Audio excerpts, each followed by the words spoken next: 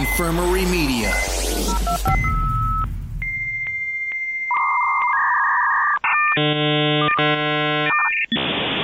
Start. People engage, stop for jewel in decades. The Matrix and Blade versus Bloodsport and Renegade. Strap on that cap, bust out the power glove. Come fight for what you love. Jewel in decades. Poop culture, popping pins, dropping hand grenades. Van Halen locked in Mortal Kombat with David Gray. Banner Ballet and Sick, Iron Maiden, GNR. Come fight for what you love. Jewel in decades. Broadcasting from the Infirmary Media Studios, it's the adult-only retro game show where the 80s and 90s do battle because it's your history. We just fight for it. Welcome back to Dueling Decades. Let's take a look at this week's duelers and the decades they will be fighting for as we return to tag team action here on our show. I am Mark James, one half of the team known the world over and in certain small circles in the Hong Kong underbelly as the Mamalukes. And my tag team partner is the man with the plan. He is the Dueling Decades champion, Man Crush. What's up? Let's do this. We got January 93. I am excited to take on the 90s for once. Or not take them on, but be them. Live in them again. I love it. Let's do it. And our opponents. So we got January 1983. My partner and I, we are the Retro Stallions. My buddy, Bobby Smellsberger. How you doing, Bobby? Hey everyone. I'm Bobby. Well, not the real Bobby. Since the real Bobby totally dropped the ball on his audio track for this episode, he's been replaced by a far more responsible cyborg. Isn't technology amazing? I'm bringing it tonight, people. Carlos and I are going to take this game away from the Mamalukes. January 1983 will reign superior. Ha ha ha ha ha. Woo. And, by the way, I finger my butthole. And as always here on the show, we need somebody to adjudicate all of this awesomeness. So let me introduce to you tonight's judge. He is the sultry voice from Southie, the comic book reading, cereal eating, Sears catalog beaten host of the Selling Out Show. Please rise for Judge Dave Schultz. Thank you. Happy to be here. I'm a little high on cold meds tonight, so please don't take advantage of me. And if you do, I don't know, don't take any photos of it, please. Again. Ladies and gentlemen, the following contest will be held under Dueling Decades rules. The judges' coin flip shall decide who picks first out of the 5 Dueling Decades categories: movies, television, music, news, and hot products. A judge's ruling will determine who wins each round, allowing the victor to choose the next available category. The first 3 rounds are worth 1 point each, with rounds 4 and 5 worth 2 points apiece. And the winning decade shall be decided by the highest overall score after all 5 rounds. Smack it up, flip it, rub it down. Oh no, it's time to play Dueling Decades. Very nice. All right, let's go right down to Judge Dave Schultz for the official toss-off. Yeah, you know, every time I'm on and I get to judge, I like to bring in a movie or VHS case to flip around and, you know, see who's going first. And tonight I really overthought it, but I think you guys might like it. I brought a copy of the Paul Hogan and Elijah Wood masterpiece, Flipper. Just for the kids. Okay. Nice.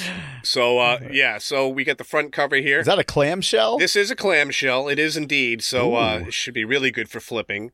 But, we get the front cover with the with the main character here and Paul Hogan and Elijah Wood. And on the back, more of the same, it seems like, except there is a odd shower scene featuring Mr. Hogan. Nice. Yes, exactly. All right, Bobby, you're the new fish. Why don't you call it? All we are is dust in the wind, dude. Because we're the Retro Stallions, we're going to go with Tails and the glorious Paul Hogan. Crocodile Dundee like a motherfucker. Lick my taint. There you go. Let's see what we get. Going for that shower And it scene. is the shower scene. Tails has won. All right, so you guys have control of the board. What category would you like to go with first? Bobby, I think I'm gonna jump in. We're gonna knock out this one just because I think we can knock it out with just this one. So we're gonna go with movies. Alrighty. All right. So the one we got here was released January 21st, 1983, directed by Mark Rosman. Probably not a familiar name, but he's been working. And it was The House on Sorority Row. Small time horror, budget of only about $425,000. not bad. You think horror back in the 80s, what's it going to gross? Maybe double that, a little bit more? No. $10.6 million on $425,000. That is. That's now like sequels and franchises, universe type of money. But this is a first-time director-writer horror movie of all genres, turning his budget, more than 10 times over. It's crazy. So, like I said, it was first-time director. They went on to make other movie sequel, Sorority Row. So it did have a little bit of a franchise. It has a 56% on Rotten Tomatoes. And in 2017, Complex named the movie 21st best slasher film of all time. And it was made reference in Scream 2. So it's held in a little bit of that cult status, high regard. Because a lot of horror films, there's so many, it's hard to get a cult following. This one definitely has its cult following, and I've honestly never heard of it until I looked it up and saw it and read a little bit about it. But I mean, it's definitely has its following, and it's grown over the years. So I think this one knocks it out of the park. Isn't it amazing how horror movies come out in January? Oh yeah, I never understood. January's that. always been the dumping ground for whatever movie. Yeah, seriously, you're over Christmas. You're over the holidays. It's a counter programming after Christmas. Yeah, you just want to see somebody die. Yeah, and exactly. Live out a fantasy you just wanted to do like 3 weeks ago. And anytime you can put Santa Claus with a hatchet in his hand too, that's gold right there. So yes. All right, Bobby, what do you have for your movies selection? For movies, I'm going with a movie that's about post-apocalyptic Texas in the year 2020. This gem is called 2020 Texas Gladiators, directed by Schlock, Grindhouse master, Joe D'Amato. The same guy that directed amazing movies such as Buried Alive, Death Smiles on a Murderer, Emmanuel and the Last Cannibals, and of course everyone's favorite, Sex Penitentiary. This movie though, it features absolutely no one you would know. It's received less than 5 stars on IMDb, and appears to have only gotten a release in Italy. But, it's got the year 2020 in it and has shirtless dudes riding horses. Sounds amazing, am I right? Perfect for a case of Pabst Blue Ribbon and a night with the boys in the basement. Worth checking out. Oh. Bobby's bringing it, man. All right, Man Crush, that's over to us. You want to start this one? You want me to start this one? How you want to go? I'll start this one off. All right, you go for it. All right, guys. So here on the show, we like to do our research sometimes over at newspapers.com. Great research. You got to go back to the foundations of journalism. If it's put in print, you know it's good to go. So sometimes we look a little deep for these movies. So I went back to the Orlando Sentinel, published January 29th, 1993, and I found an ad here for a place called Capone's. Unlimited dinner, cocktails, and a show. For $19.95, you can take part in the Italian buffet, which has 15 items. Get unlimited cocktails, which includes Bud, Bud Light, Al's Rum Runners, and Sangria, all for $19.95. And there's a nice coupon on the bottom you can use, too. It's a special offer, free movie passes to Columbia Pictures' advanced screening of the new movie Groundhog Day. Offer valid January 31st, February 1st, and February 2nd. The ad says present this coupon for up to 6 admissions. Holy shit. According to the ad in this print, on January 31st, 1993, you could go see the movie Groundhog Day, starring Bill Murray. Of course, the movie opened February 12th, and it has become an instant classic by then. I'm sure I don't have to go into too much detail. As we say on this show, if you've never heard of Groundhog Day, you have more important things to do than to be listening to this show. So, of course, Groundhog Day, one of the all-time classics with Bill Murray, Andie MacDowell, Chris Elliott. It's on TBS probably every 15 minutes. You can't go wrong with that. It's rated one of the all-time great comedies of all time. So that's what I got, a very special sneak preview of Groundhog Day, January 31st, 1993. Man Crush. All right, so here we go. January 8th, 1993, much like Carlos's pick. And it starred an actress that now makes $2 million an episode producing for Apple TV+. I'd say she's done pretty well for herself since this movie, and the movie didn't do too bad either. The movie made about $9 million in 1993, $16 million in 2020, and spurned off 7 sequels. No exaggeration, 7 fucking sequels, 8 total movies. This movie in particular, it's totally categorized as a cult classic.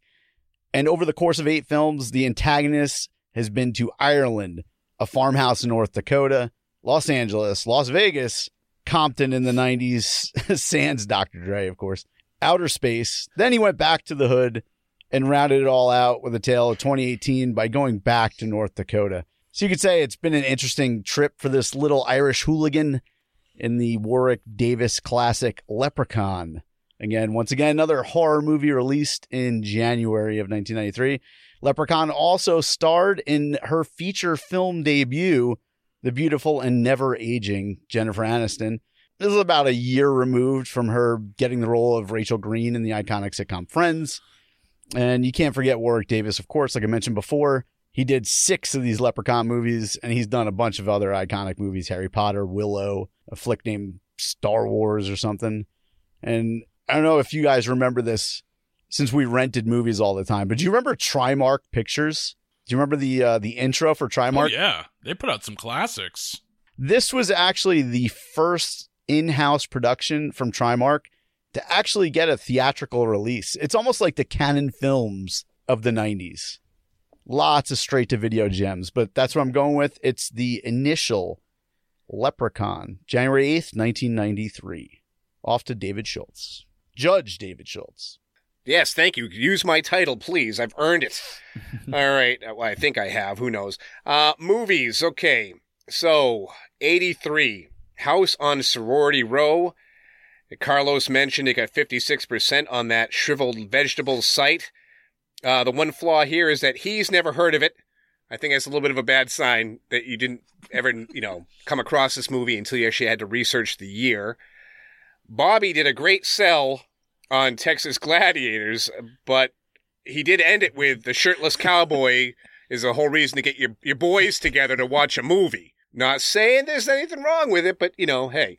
93, Groundhog Day. I almost missed what the movie was because Mark, with his old lead-in, was just really making me hungry.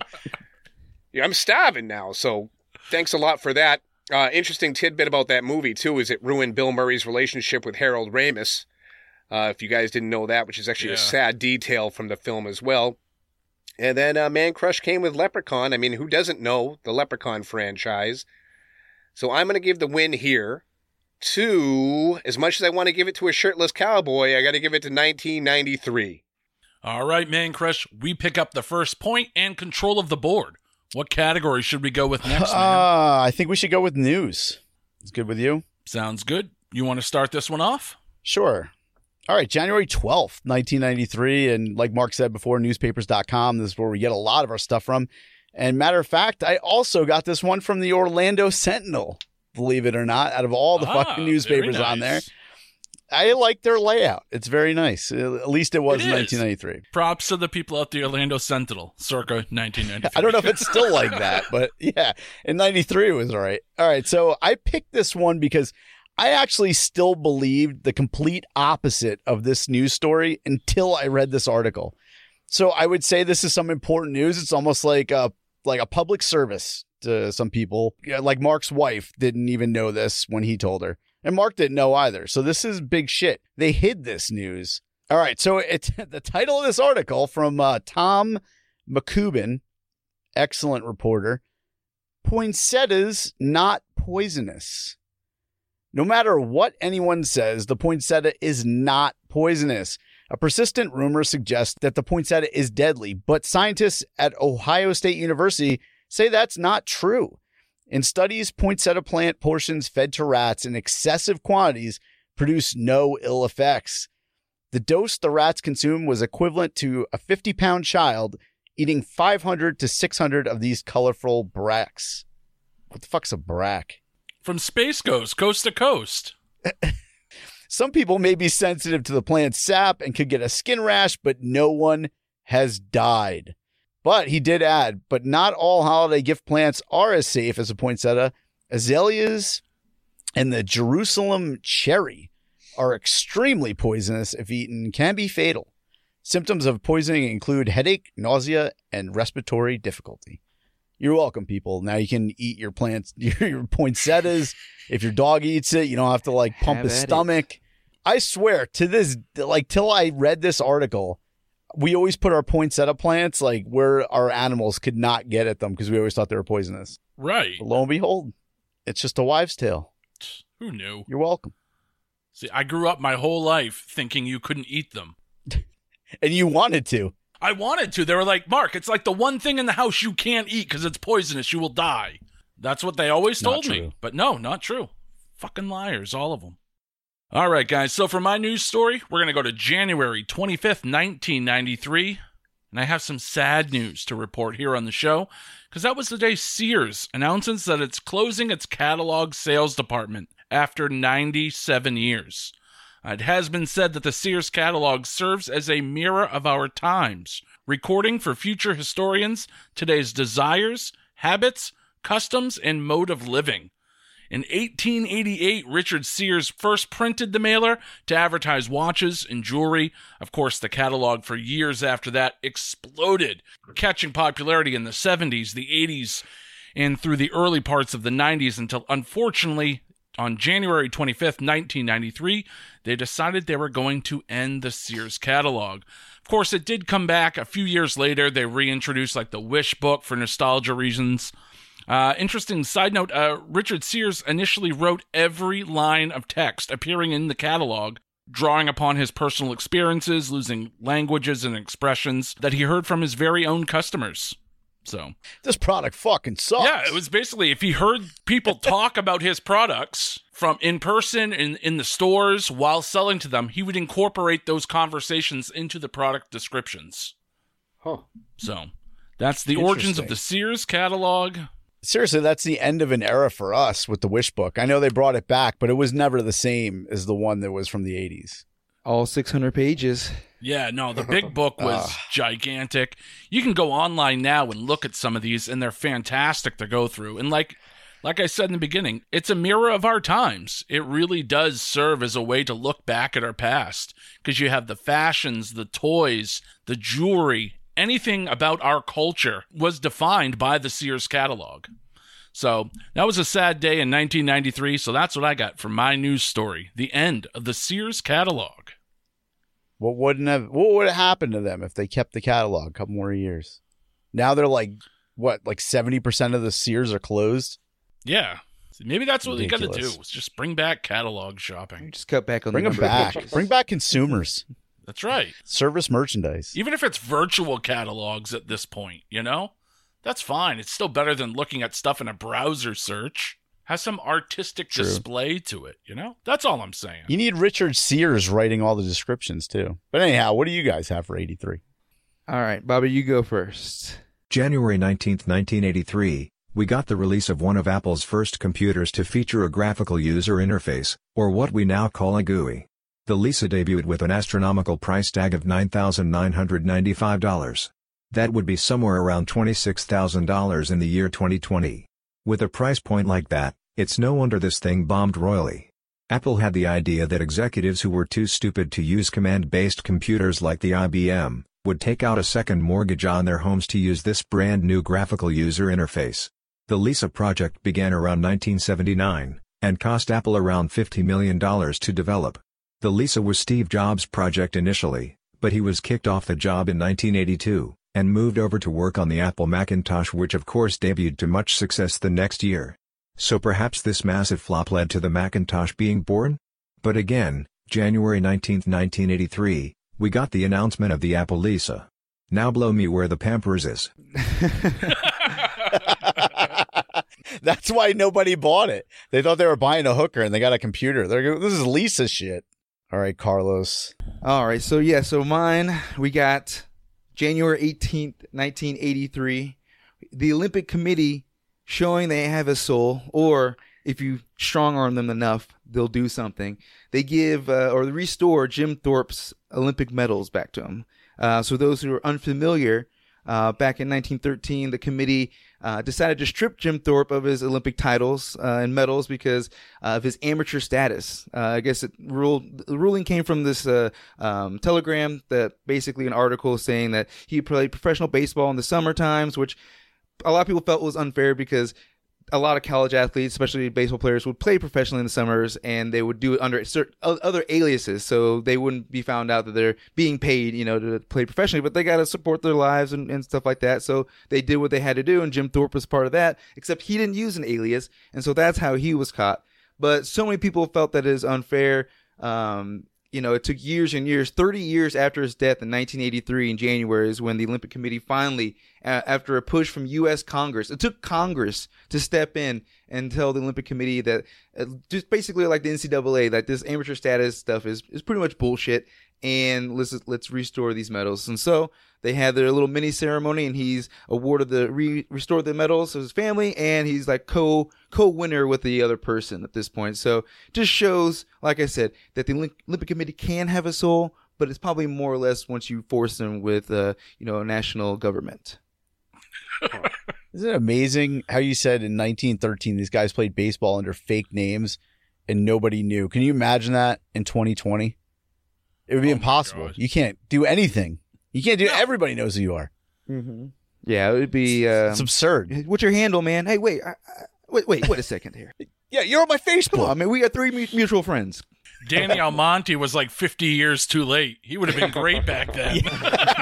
Yeah. He was like 23 playing on a little league team. Yeah. All right, let's throw it down to our judge, David Schultz, for the judgment for the news round. Okie dokie. 1993, Man Crush brought up an article that ruined my life completely. What, you going to eat them now? Yeah, I was eating them up and nobody else wanted them. I was getting fat off poinsettias, and this fucking guy comes along, writes his little article in Orlando, and then everybody else says, hey, we can eat them too. So there you go. That ended healthy eating for me. Ever since then, it's nothing but greasy, fat meat. Now, Mark, the Sears catalog, you did, it was the king of junk mail, right? Oh, yeah. Even Carlos mentioned it was like 600 pages. It's like getting a phone book in the mail that you didn't necessarily ask for, but you were kind of happy with getting because, like you said, you get toys in there, you get, random stuff. You got underwear. If that's the kind of thing that floats your boat. I don't know. Depends on how old you are and whatever. But you did mention they brought it back. Now, when they did that, under what capacity did they do so? Was it a full catalog or what was it?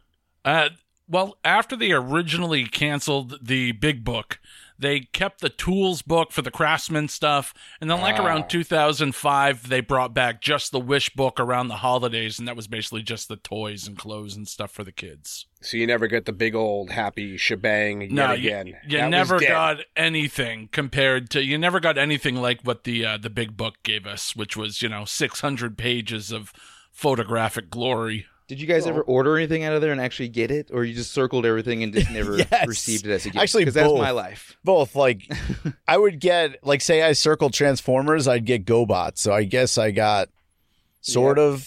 Like, well, what's the generic version of what he circled? I'll get that. I swear to God, if I had a fucking nickel for every time that Man Crush brought up the GoBots. Dude, that's what I got. I got fucking GoBots. They were like. I know, but you talk about it every chance you get. It's like you should start a GoFundMe for you so this you can is get like some legit Transformers. It's like GoBots Anonymous, man.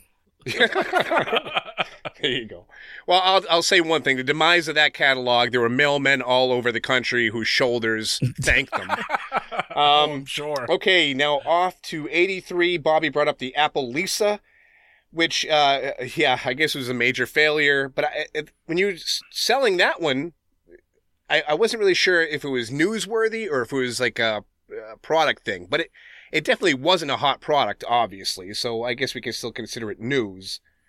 And then Carlos brought up restoring Jim Thorpe's medals. And boy, that must really fucking suck. You're disgraced. You live, you die. And then years later, they say, oopsie, our bad.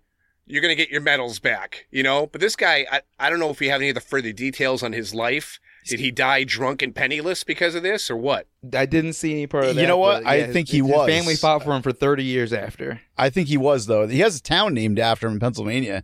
That's something. It's better than nothing, I guess. But all right, this one's actually a tough one for me to pick. It really is. I almost feel like pulling out my copy of Flipper again, but it's still laying on the floor and I'm too fat and lazy to bend over and pick it up.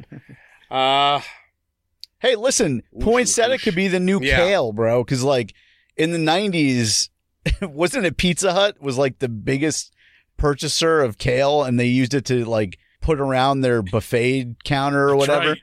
Dude, now that people know this article, they might start eating kale. Might be the healthiest shit in the world.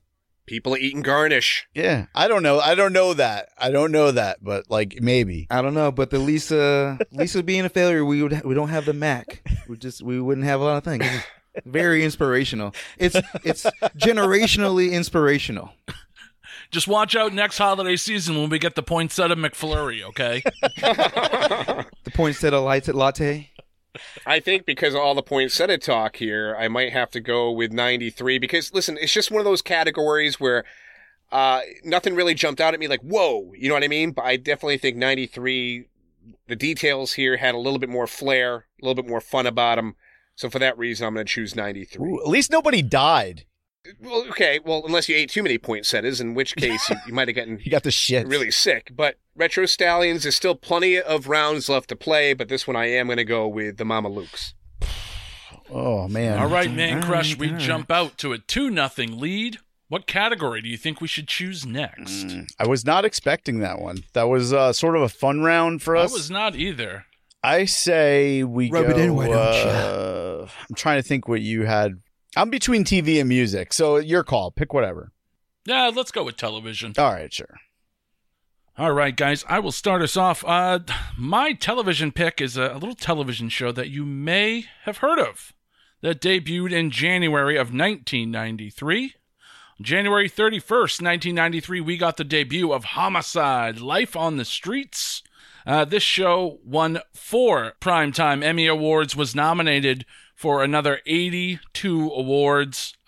This was just an absolute fantastic show and really set the early tempo for crime dramas on TV. I think there was a period of time in the early 90s where crime dramas took a hard shift.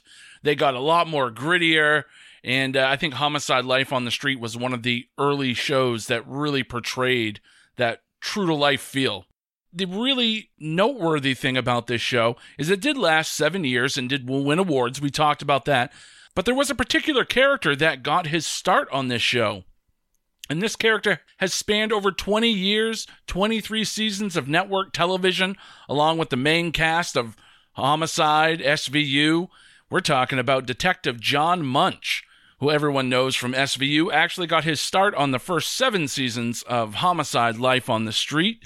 Richard Belzer appeared as Detective John Munch in a total of 10 different television series. He was a regular on Homicide: Life on the Street, on 2 different versions of Law & Order. He was on The X-Files, The Beat, Arrested Development, Law & Order Trial by Jury, and The Wire, and also 30 Rock. He was also mentioned in an episode of Luther. So one of the most beloved television detectives of all time, John Munch, got his start on Homicide: Life on the Streets, debuting January 31st, 1993. Remember when he got choked out by Hulk Hogan when he had his TV show?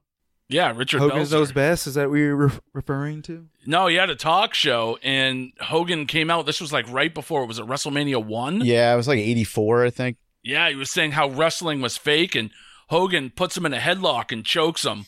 And it's like a front face lock, and he legit chokes him out, drops him. Richard Belzer hits his head on the floor, cracks his head open, blood all over the floor. He was legit knocked out for 30 seconds.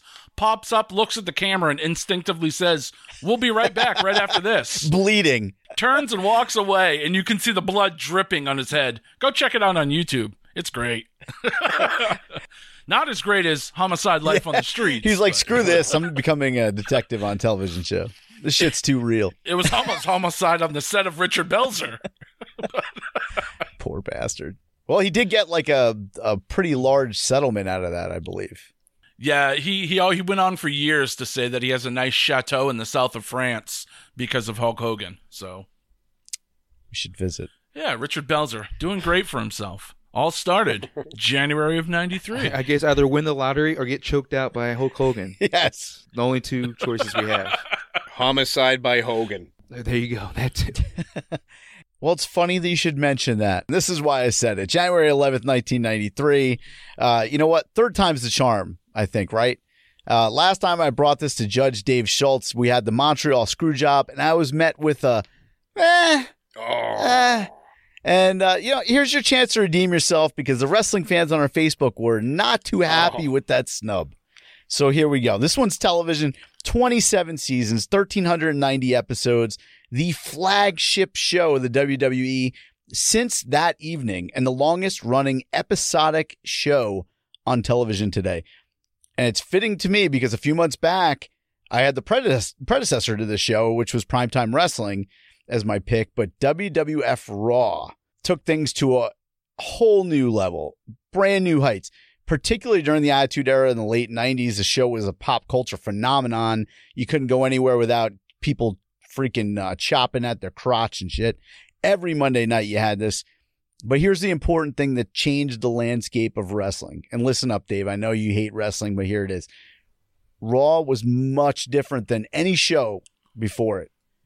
Because on this show, it was taped. Well, most of the old shows, they were taped at like house shows on the weekend, and they would chop them up like Primetime Wrestling, and they would show you clips. Well, lo and behold, you got Raw. This was filmed before a live studio audience. So you got to see all the matches live. You got to see the storylines play out live. Definitely changed the way that we watch our professional wrestling. And it is the preferred way to consume sports entertainment. Would you say that's correct, Mark? Oh, absolutely. 100%. Like if you see something taped, I don't even want to watch it anymore. No. It has to be live. It's that unpredictable moment where anything could happen. That's why you have to watch it. That's why people watch sports live. If you're not going to go on and watch an NFL game from 3 seasons ago. No.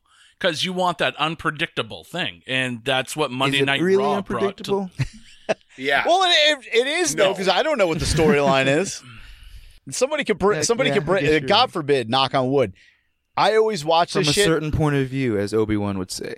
I always watch this now, especially with AEW and all the high flying spots they do.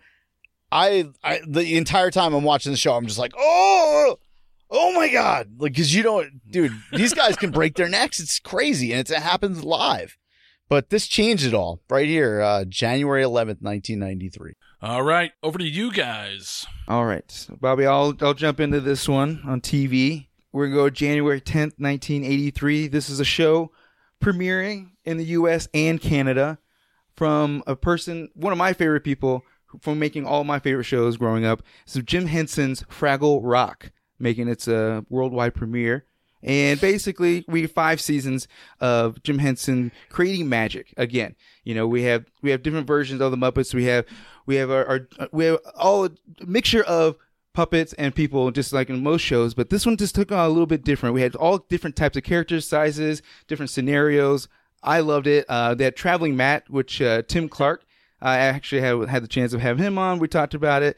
And then, of course, this is one of many productions that, created a huge following. So still to this day, people are obsessed with Fraggle Rock. It spun off to like books, comics, animated series, music albums, and they've been developing a feature film for about a decade now. But, once Weinstein's done with his court proceedings, which I know will probably get over soon, then we might get a Fraggle Rock movie. But, still to this day, if anyone says Fraggle Rock, you automatically hear that theme song, that upbeat theme song, and it panning through, through their little cave, seeing all the different little villages they have set up, how different societies live and how they interact with the outside world. So it had so many different like issues that it dealt with, like with fantasy creatures, like personal identity, the environment, social conflict. So it wasn't just a kid show. It definitely had something to say. So within 5 seasons, I think it created, like what Jim Henson always did, create a show that was magical to us kids and even as adults. So Fraggle Rock, still to this day, I'll rock it out. I still feel bad for the Dozers. Oh, yeah. Oh, yeah. Fuck. Man. They got Constantly screwed getting over. shit on. Yeah. Mm-hmm. Like, I guess we rebuild that. Yeah, fucking build that stuff all day long, and they're just going to come on and just break it off and eat it. Goddamn Fraggles. yeah. Eating their shit. Douchebags. Yeah, see, the Fraggles were always portrayed as the heroes of the show. No, I think the Fraggles are the villains. I think so. It's like the Karate Kid's the villain now. It's like you look back, it's flipped. We have to revisit this. That's right. That's a good pick, though. Fraggle Rock was definitely, even though it was on HBO as a kid, I watched normal shows. Like I watched because my sister was 8 years older than me, so my parents didn't give a shit anymore. So I just watched normal movies, but I still watched Fraggle Rock. One of the few shows that I like. I didn't watch any cartoons, but I watched Fraggle Rock. So that is a good pick. I like that. Nice. All right, Bobby, over to you. What do you got? Sunday, January 23, 1983. Here is a show that everyone knows. It's iconic and some find it a shock that it only lasted for 5 seasons.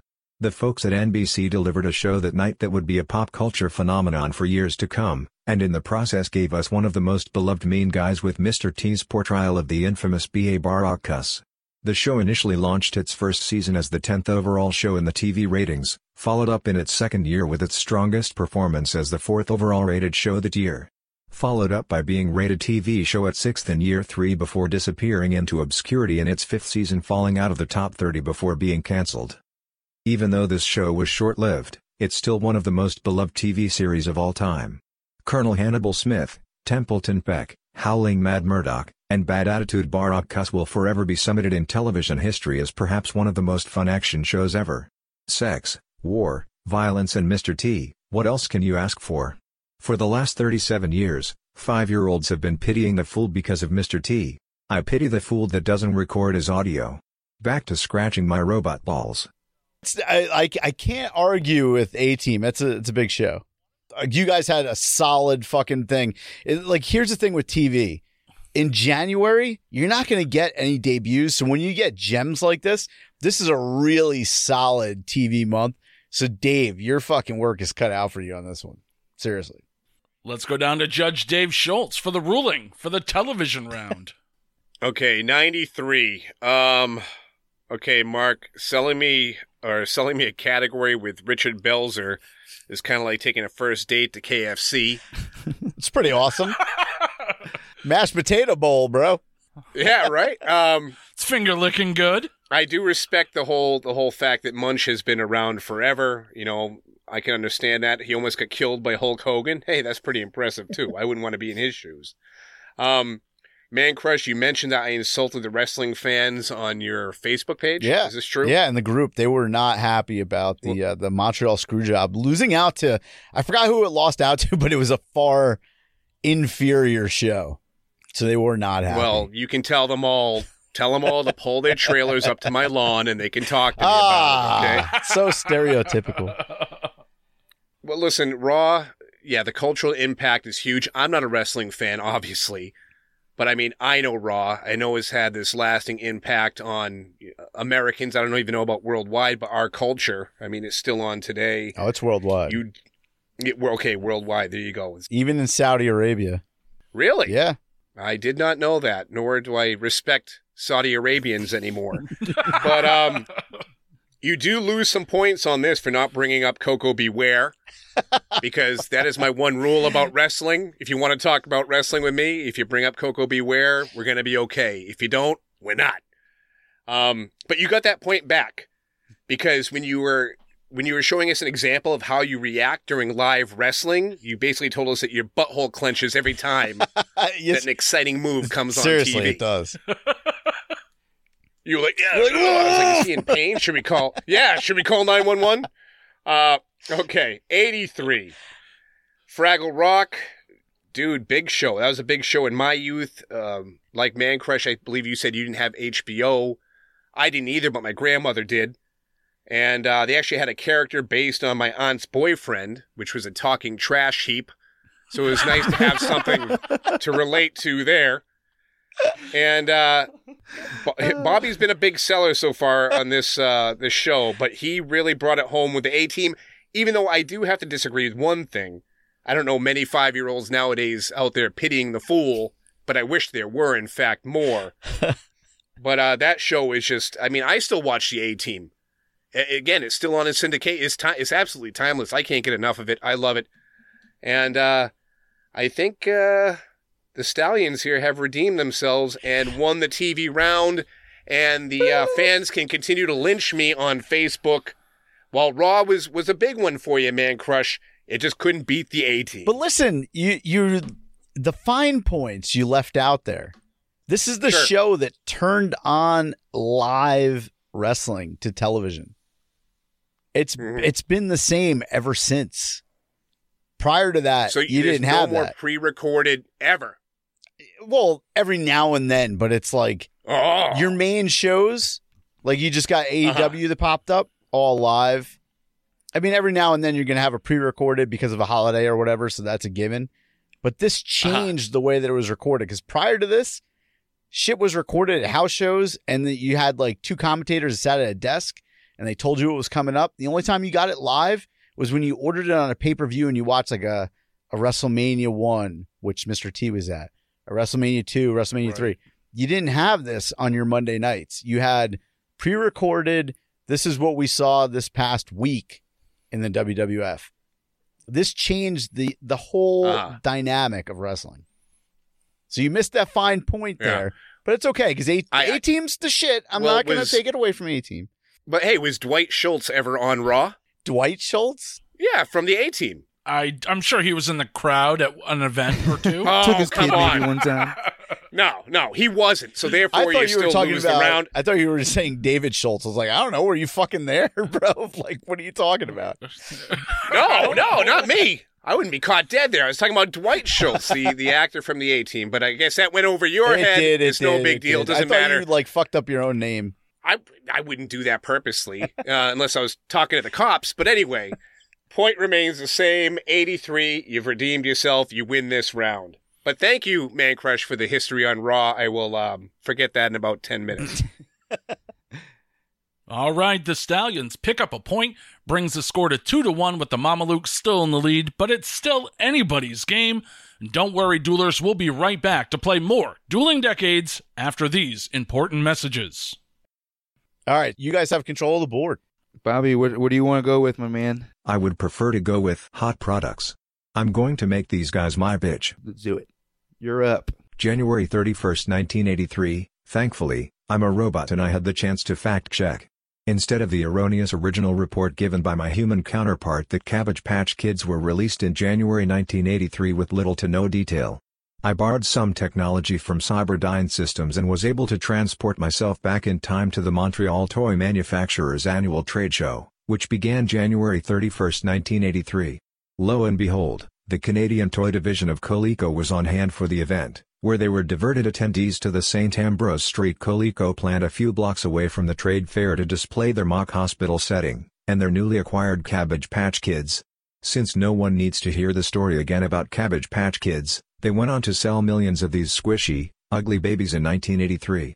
Believe it or not, I was more of a speak and spell fan myself. Fuck yeah. All right, Carlos, what do you got for the hot products round? All right, so January 1983, we're going to your local mall. We're going to your local theater to get into the arcade to play Tron, which goes on to win the best arcade game of the year in January 1983, stemming from the previous year, of course. And Tron was a game that I played a lot. You know, I'd go to the malls with my mom, and I'd just be like, I'm going out, give me some quarters, I'm hitting up.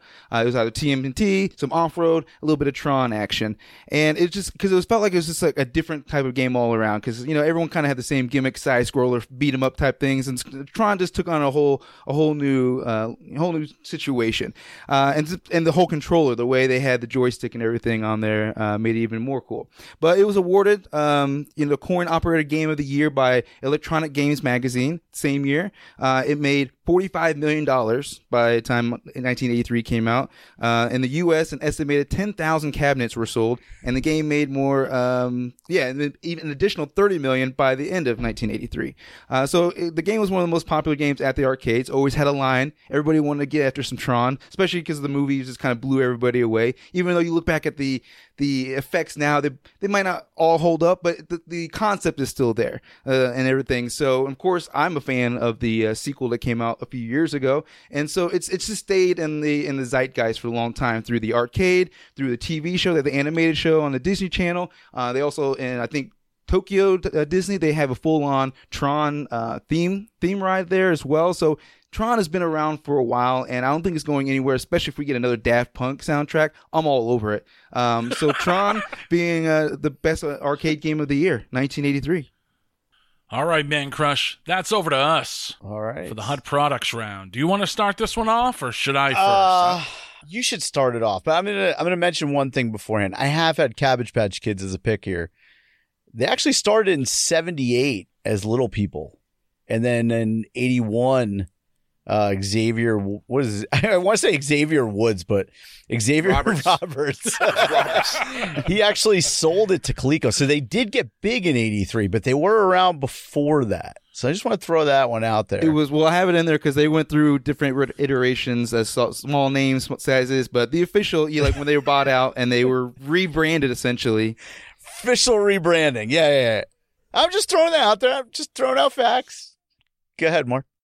All right, guys. So for my Hot Products pick, here on the show, sometimes we do our research and we look for some hot products that, like Cabbage Patch, iconic products. Well, I found a product that's originally, they produced 300 million of these. But unfortunately, once the advance demand proved to be way too many, they had to produce another 200 million just to meet the initial demand of this product.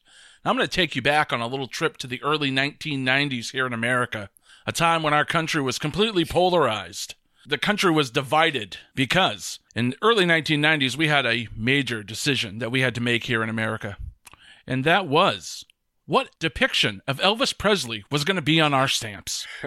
After a year-long campaign, the United States Postal Service had a special midnight first-day ceremony on January 8th, 1993 for the long-awaited Elvis Presley stamp. They had a short balloting period from April 4th to April 26th in 1992, and I distinctly remember this because you could not go to any relative's house at that time for either Thanksgiving or around this time at Easter. This was the topic. This is how America was polarized. Do we want old Elvis on our stamp, or do we want the young, youthful Elvis on our stamp? That big day finally came on January 8th, 93, which would have been Elvis's 58th birthday, when you could finally purchase one of these Elvis stamps. They made 517 million of these stamps. It is the most widely publicized and best-selling U.S. commemorative stamp in history. So January 8th, 1993, you could get yourself the very young-looking Elvis Presley stamp. Dude, that's awesome. When Mark sends me his picks, I swear to God, I just glimpse at them because I like to hear it fresh. So it's like I'm being surprised. And I thought you were going to go for hypercolor t-shirts. So I'm fucking thrilled that you went with the Elvis stamp over that. Yeah, they over 500 million. They had to produce 200 million more because of the early advance. Like people that were wanting these things. They had a celebration at Graceland. Lisa Marie was there. Priscilla was there. It was a big thing at the time. So, yeah, it was a magical time in our country when we were polarized and divided over such a topic as what depiction of Elvis do we want on our stamp. I remember that. My mom bought fantastic. A bunch of them. She didn't use them. She just saved them because she was a huge Elvis Yeah. fan. Which a lot of people probably did the same shit. It's kind of reminds me of that scene from what's that Richard Pryor movie where he gets all the Brewster's Millions, where he mails the upside down plane. Yeah. Nobody was mailing those, and for a couple of years at least. But anyhow, this is what I got. January 23rd, 1993. And this because of they had the Gore bill, which was passed in 1991, which of course was introduced by Senator Al Gore at the time, our future vice president. Programmers Mark Andreessen and Eric Bina were given funding to create the Mosaic web browser. If you're an old head like myself that's been on the internet for far too fucking long, then you are aware that this browser resulted in the internet craze of the 90s. There were few browsers prior to this. Like me personally, I used Viola at the time before Mosaic came out, but Mosaic was the catalyst.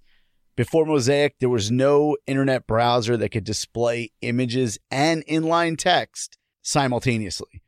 So in order to see an image, you had to show it in another window. So in spite of that, most websites at the time, they were all text. But after Mosaic was launched, that all started to shift. You can even give Mosaic credit for starting the downfall of all the all-in-ones at the time, like CompuServe, Prodigy, QLink, Genie, and even AOL down the pipe. Mosaic only stuck around for about 4 years. That's because Mark Andreessen, he actually left and he became the head programmer. Well, he was the head programmer at Mosaic, but he became the head programmer again for Netscape Navigator, which is basically just like Mosaic with bells and whistles. And of course, Netscape Navigator became one of the first companies to capitalize the World Wide Web at the time. But just to demonstrate how important Mosaic was, in June of 1993, there were less than 200 websites.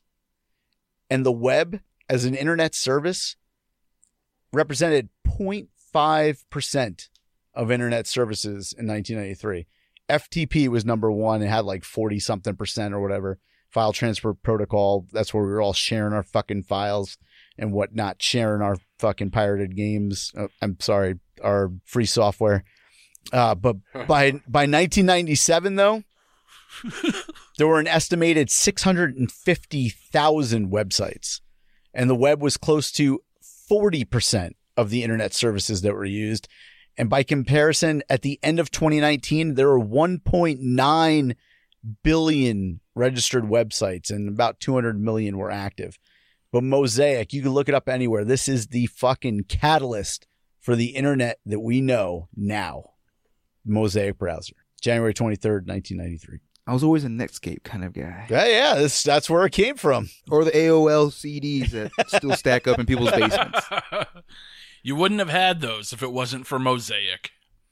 And this is why Al Gore says all the time that he created the World Wide Web. Yeah. Because he had a hand in the money that went to this. So I guess if you look at it a long about way, he's still a fucking dope. But I guess, and it's still relevant in pop culture today, because a few years back, AMC had that show Halt and Catch Fire. And in the final season of that show, the web browser that they're building in that show is based upon what Mosaic was.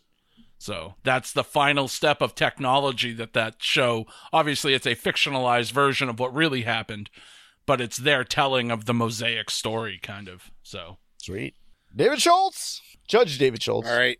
Thank you. Man Crush. Now, if I don't pick you to win in this category, will the nerds on the Facebook group start throwing their pocket protectors at me? I really don't understand why you wouldn't pick this.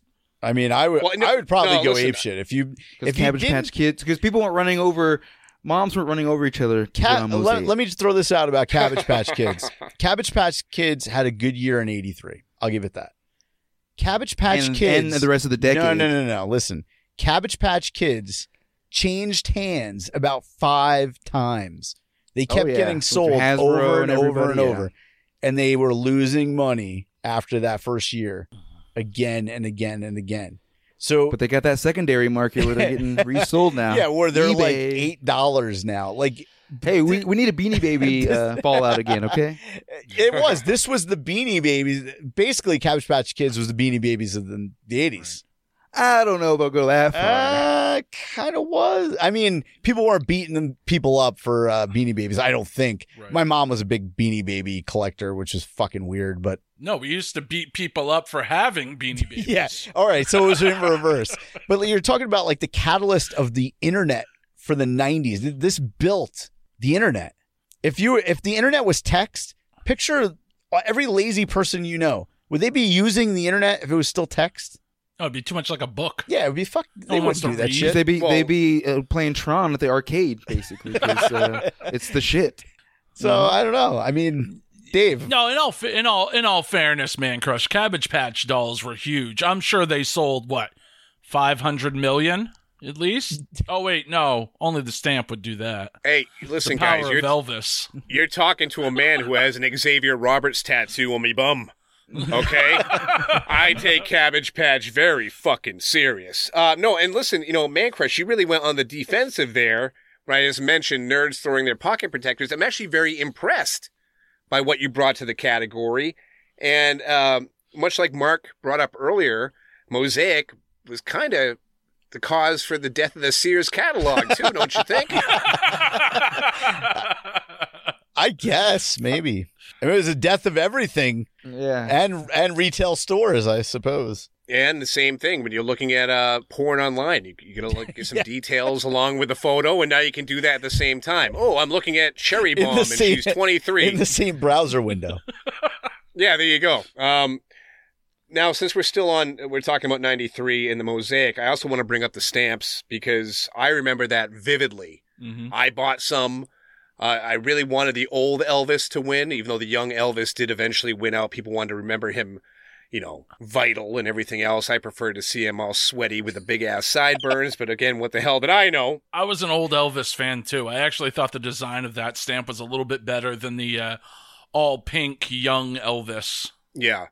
And it was interesting that Man Crush said his mom bought a bunch of them because it makes me think a little bit about the bubble bursting on the comic book industry. Yep. Like, people thought these were going to be worth a lot of money. Like, your mom maybe bought some thinking she's going to put you through college on them or something. Same thing with the Beanie Babies, bro. She had, no exaggeration, she probably had, a couple hundred Beanie Babies. Yeah. And ended up giving them away maybe, 5 years ago when they moved their house to another house. She just gave them all away because they were worth nothing. Yeah, see that? It's the saddest thing in the world. You put all that time and effort in for nothing. All right. Retro Stallions, Tron. The Tron game. Now, it was released in 83, Carlos mentioned, and it won the Game of the Year the next year? No. It was out the previous year, but it won in the beginning of 83 from the previous year. Okay, so it was actually released in 82.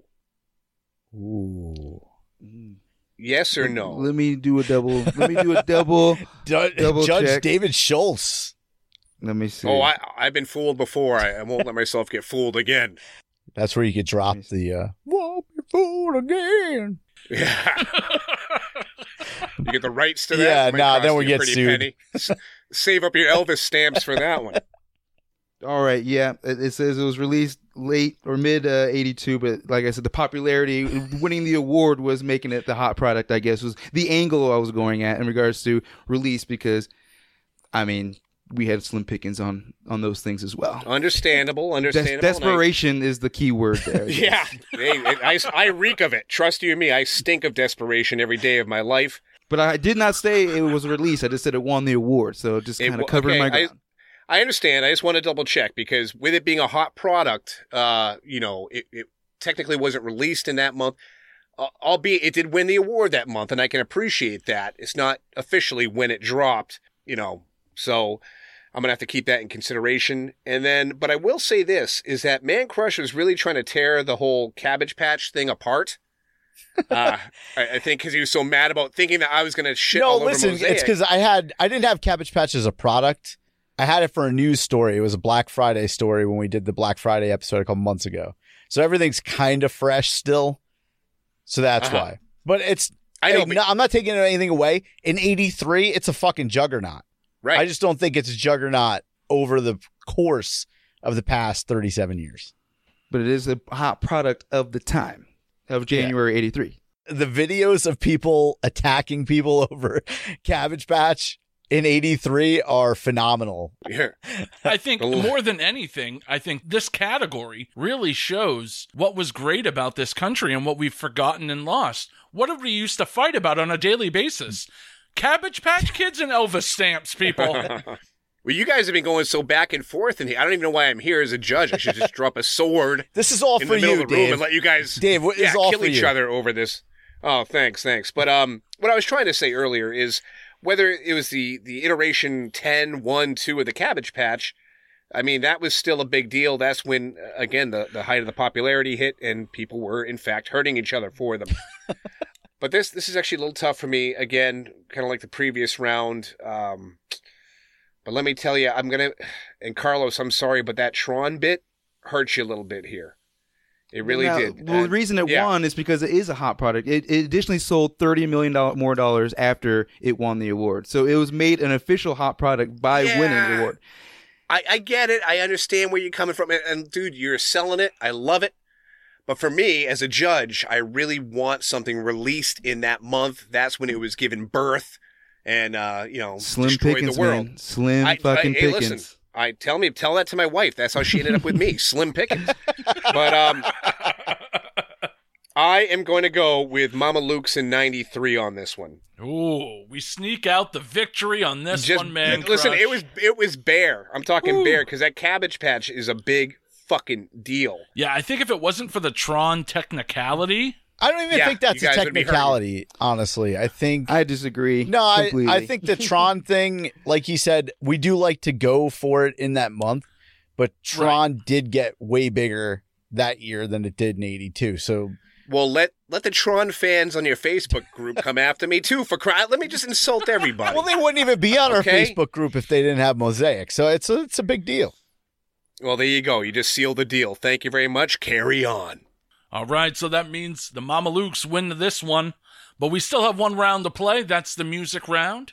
Even though the score right now is 4-1, I feel like it's been very close this entire thing. Oh, absolutely. More than some of the other games. I think the matchups in this one have been pretty even. So And let's head over to hold the on, I wanted to throw this out. So what we've been doing lately is every week, part of our trivia, every Wednesday, our episode drops, and we're giving everybody the opportunity to listen to the episode, give us your own judgments.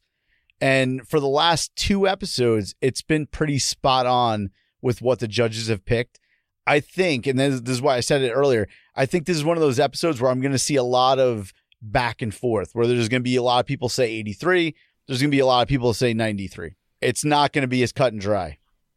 Yeah, I'm really curious to see what the duelers in the Facebook community have to say about this episode. So get those answers in, get 20 points up on the leaderboard. Yeah, absolutely. All right, Man Crush, let's head over to the music round. Do you want to start this one off? You start this one off. All right, duelers. Folks, I'd like to tell you about a song, about the American dream, about me, about you, about the way our American hearts beat down in the bottom of our chests, about the special feelings we get down in the cockles of our hearts, well, maybe below the cockles, maybe in the subcockle areas, maybe in the liver, maybe in the kidneys, maybe even in the colon. We don't know. Of course, if you haven't figured out what song I'm talking about, my music selection for this week is Dennis Leary's Asshole off the smash hit album No Cure for Cancer, released January 12th, 1993. I'm sure everybody is extremely familiar with this song as it was a staple of all of our use. And I think this is 1993. And in 2019, I think the term toxic masculinity was coined. Now, if there was anything that was toxic masculinity before then, it was Asshole by Dennis Leary. His whole routine was just absolutely phenomenal. This album was recorded live at Irving Plaza in New York City on October 10th, 92. And then when they put out the album on January 12th, 93, it was also made into a book, a television special, and then the album CD compact disc. It is an absolutely phenomenal, just stand-up performance. The song itself became a minor hit, gaining popularity on MTV and Much Music, which is kind of interesting because the song itself is riddled with profanity. So they had to edit down the song quite a bit, although all of the assholes actually still stayed in the song. The word asshole is said 27 times. The word fuck is said 4 times. Piss is used 3 times. Goddamn is even also uttered. The censored video beeped out all those words except for asshole. And that being said, the song still became a hit, getting a lot of play on MTV. It was also popular in Australia, of all places, and it was voted number 1 by Australian Youth Radio and reached number 2 on the singles charts. So that's my music selection. It's Asshole by Dennis Leary off No Cure for Cancer, released January 12th, 1993. Can the judge hop in on this real quick? Yeah, go for it. Yeah. Is that, you guys already lost the round because Mark just made me think of that chorus, which is fucking terrible, and I haven't even had to think of it in the last 20 years. And now it's going to be on repeat in my brain for the rest of the evening. So fuck you, Mark. Sorry, Dave. I'm an asshole. Leo, Leo, Leo, Leo. Yeah, fucking yodel somewhere else. Go yodel on The Price is Right, will you? We thought you'd like that one, him being a Massachusetts guy and all that. Nah, fuck that shit. All right, so we got January 19th, 1993. Like Mark and I don't get to do the 90s much, but we're going to change that this year in 2020. Mark and I are going to do a lot more 90s like we mentioned earlier, but this particular pick is really 90s. And from doing the 80s for like 2 years, I don't think I had one song or album that I said, oh, that's so 80s, but this one is so 90s to me. It just makes me feel like a freshman in high school, like all over again. It makes me want to like talk some like gibberish Jamaican, like Padua man. You guys know where I'm going? This year album had 2 singles. It ended up being certified platinum, and they featured one track that was number 1 on the Billboard Hot 100 for 7 consecutive weeks. It easily cemented itself as one of the biggest tracks of 1993. But this particular dancehall reggae song, it happened to become one of the most recognizable tracks of the 90s, but technically became the biggest reggae single of all time, sales-wise, of course. Let me give you a little background on this. In 1989, this artist, whose real name is Darren Kenneth O'Brien, was arrested for 2 counts of attempted murder for his involvement in a knife fight. While he was sitting there in jail, he started writing down some words, and they were, informer, detective man, Daddy Snow stabbed someone down the lane. What the fuck? Well, he was acquitted of those charges. He only served 8 months at the time for aggravated assault. So he gets out of jail. He goes to New York. He does an album. While this album is being shopped, he goes back to jail for a year over attacking somebody with a fucking crowbar. He gets to see his video for the song Informer on television while in jail. And then when he gets released from jail, he gets picked up in a limo. What kind of fucking fairy tale ending is that? Suck on that, Suge Knight. Yeah. Well, he's still, motherfucker's still in jail. But if you haven't figured it out, this album is 12 Inches of Snow by Snow. And it's interesting because you said the thing about MTV before. In this video, MTV actually added subtitles on the Informer video, which was a complete rarity for them. But the video was so popular that they felt that people needed to know the lyrics because they didn't know fucking clue what this guy was saying. It's like, took it down the lane, lick your boom boom down, and then I was like, just lick your boom boom down. Yeah. I'm sure you play it at weddings and shit. Like, it's fucking crazy. Never. Another interesting thing about Snow, though, is like, since this guy was arrested and incarcerated so much during that period, he was actually banned from going to the countries to tour or promote it because of his criminal record. And amongst those countries, the United States and Japan. But again, everybody knew this song, whether you liked it or not. It takes me back to my freshman year. There was a kid in my Spanish class. We called him Snow. He got beat up with a bat one day. It was fucked up, but that's what I remember. That escalated quickly. Yeah, it was. He started shit with these guys, and he brought, like, you know those mini bats? I don't even know if I'm allowed. Little baseball little ones like, they give out. Like souvenirs. He hid it in his sleeve because he knew he was getting in this fight. And the guys he was getting in the fight with took it out of his sleeve and beat the shit out of him with it in the hallway. Did a limo pick him up after school? They did not. It was not such a fairy tale ending for this guy. Well, that's what happens when you try to lick someone's boom boom down. Yeah, I don't know. Maybe that's what happened. Snow got beat up in her hallway. But that's my pick. January 19th, 1993, 12 Inches of Snow by Snow. All right, over to the 1980s. What do you guys have for the music round? All right, so I'll jump in here. January 20th, 1983, third studio album from Def Leppard, Pyromania. This one rose all the way to number 2 in the charts. The only one keeping it was Michael Jackson's Thriller, which says a lot. The album was a shift from the band's traditional heavy metal, more toward the radio-friendly hits that we're probably more used to hearing. Hits like Photograph, Foolin', Too Late, and Too Late for Love, and Rock of Ages. And so selling over 10 million copies. It's been certified 7 times diamond, platinum, every type of jewelry you can imagine. It's been certified. Cubic zirconia. Yeah, it's got it all. So definitely, and then they got a drummer with one arm. He plays drums better than I do with 2 arms. So you just have to hand it to him. That's a great fucking album. And dude, they're amazing. I saw them in That album cover is really 2016, cool too. and they were still awesome live. And that now, of course, they're doing that tour with Poison and Motley Crue and I feel sorry for them. Joan Jett and the Blackhearts. Poison. Actually, no, you know what? Out of that entire lineup, they're the best performing live band still in that lineup. They were fucking I believe it. awesome in 2016. Hell yeah. Good Pour pick, some man. shook up ramen. Ha ha ha ha, Max Headroom ain't got nuttin' on me. It's my turn again, fuckers. Prepare for another mic drop moment, you shitbirds.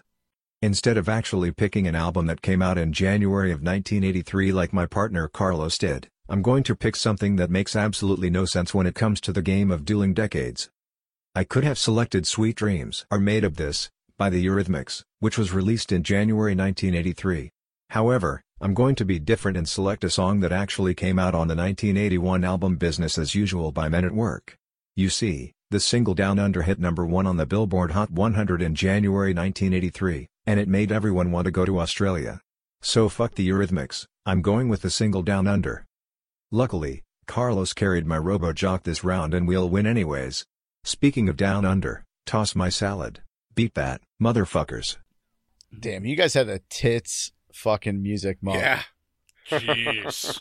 Wow. And we're still gonna lose it. No, I don't. I really, I don't think so. All right, let's find out what Dave Schultz thinks. Let's go down for the official ruling on this one. Alrighty. Yeah, they won this round. Hands down. But yeah, mentioning Men at Work, Down Under. What else do you have to do to feel like you're in Australia? I would recommend watching Paul Hogan in Flipper. That might work for you as well. Crocodile Dundee himself. Pyromania is something that I was kind of embarrassed about when I was a kid. Carlos brought up how awesome the album cover was. Yeah. I was in band in school. I used to draw that on the snare drum, thinking I was like this rad whatever, and I was just a dork. But still, Pyromania was insanely good. Okay, off to 93 here. Mark, still, fuck you. And then Man Crush with Snow, which I have an embarrassing memory about that as well, because at that time I was a Weird Al in training, and my version of the song was Embalmer. I would say, no, I swear to God. And I would sing, Embalmer, gonna fill up some dead bodies with some fluid now. And I would sing that to my friends, and they would fucking laugh and shit. But obviously, my parody career never took off since I'm a judge on Dueling Decades. But, yes, 83, you guys fucking crushed the music category, so... We'll take it.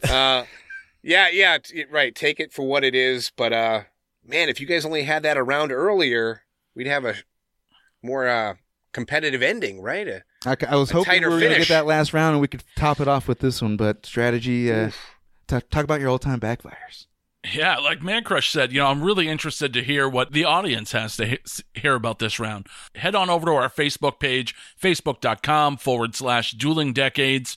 Chime in. Let us know what you think. How did each round score on your scorecard? When you do that, you're going to get 20 points on the Dueling Decades leaderboards. Yeah, I mean, that was 4-3. That's pretty damn close. So I think the last two episodes were kind of landslides, so I saw pretty much what the judges said. I don't know if I'm going to see that this time around, so I'm interested. Well, good game, fellas. Good game. Yeah, good game to everybody. Bobby, thanks for coming and playing with us this week. Thanks for having me on, guys. I thoroughly enjoyed all the extra work that went into adding this robotic audio track into this episode of Dueling Decades. I gotta go. I must get back to my Fish Police marathon. Peace out, you fuck sticks. Carlos, didn't get the win again, man. What happened? I think I'm going to have to start handing out some money or doing some reach arounds or something. I don't know. I got to figure this out. I'll take both of those things. Something's going to work. But I have to keep coming back to get that win, though. And Judge Dave Schultz. Yeah. Tell our audience where they can listen to your show, Selling Out. We are on all the major podcast platforms. You can find us at infirmary.org. And I do want to warn the fans of the show, if you do go on the Facebook page and undermine me in my rulings, I will find you. Just like you guys can find me on all your social medias at Selling Out Show. You need to come on the Facebook group more.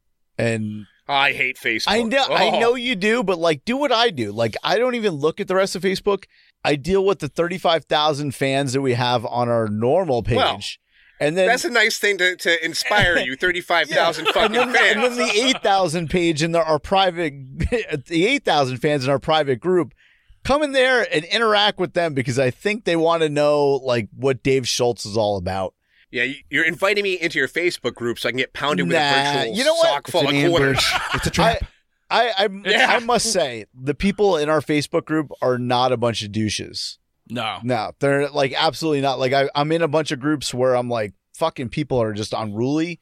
They're really not that bad. They're pretty cool. Even the people that don't agree with stuff, it's not like they're going out and they're like, fuck you, you guys are fucking suck. They're just, they're like, oh, I don't agree with that. And they'll send me a message about it or whatever. But I think it'd be cool if you went on there and interacted with them. I think you'd like it. No, the fuck you guys I can handle. It's just the clever people that are smarter than me that might make a snide comment that I don't understand. That's what bothers me. All right, duelers. Well, thanks for listening to this episode. If you've missed an episode, you can always go back to duelingdecades.com where you'll find all of our content. You can subscribe to the show on iTunes. You can subscribe to the show on Spotify or really wherever podcasts are available. In the meantime, duelers, head on over to facebook.com/Dueling Decades. Join our private group, share some of your retro memories, and let us know what you thought of this fantastic episode. So until next time, we will bid you a peace, love, light, and a joy. Have a grateful week, everyone. Infirmary Media. This is no ordinary sub shop. This is Firehouse Subs. Welcome to Firehouse. Tired of overpriced lunches that underdeliver on flavor? Head to Firehouse Subs, where for a limited time you can get a $4.99 choice sub. Choose from a medium smoked turkey, Virginia honey ham, or roast beef. They're custom-made hot subs at a price ready-made to make you smile. Just $4.99, only at Firehouse Subs. Enjoy more subs, save more lives. Participating locations plus tax, limited time offer. Prices may vary for delivery.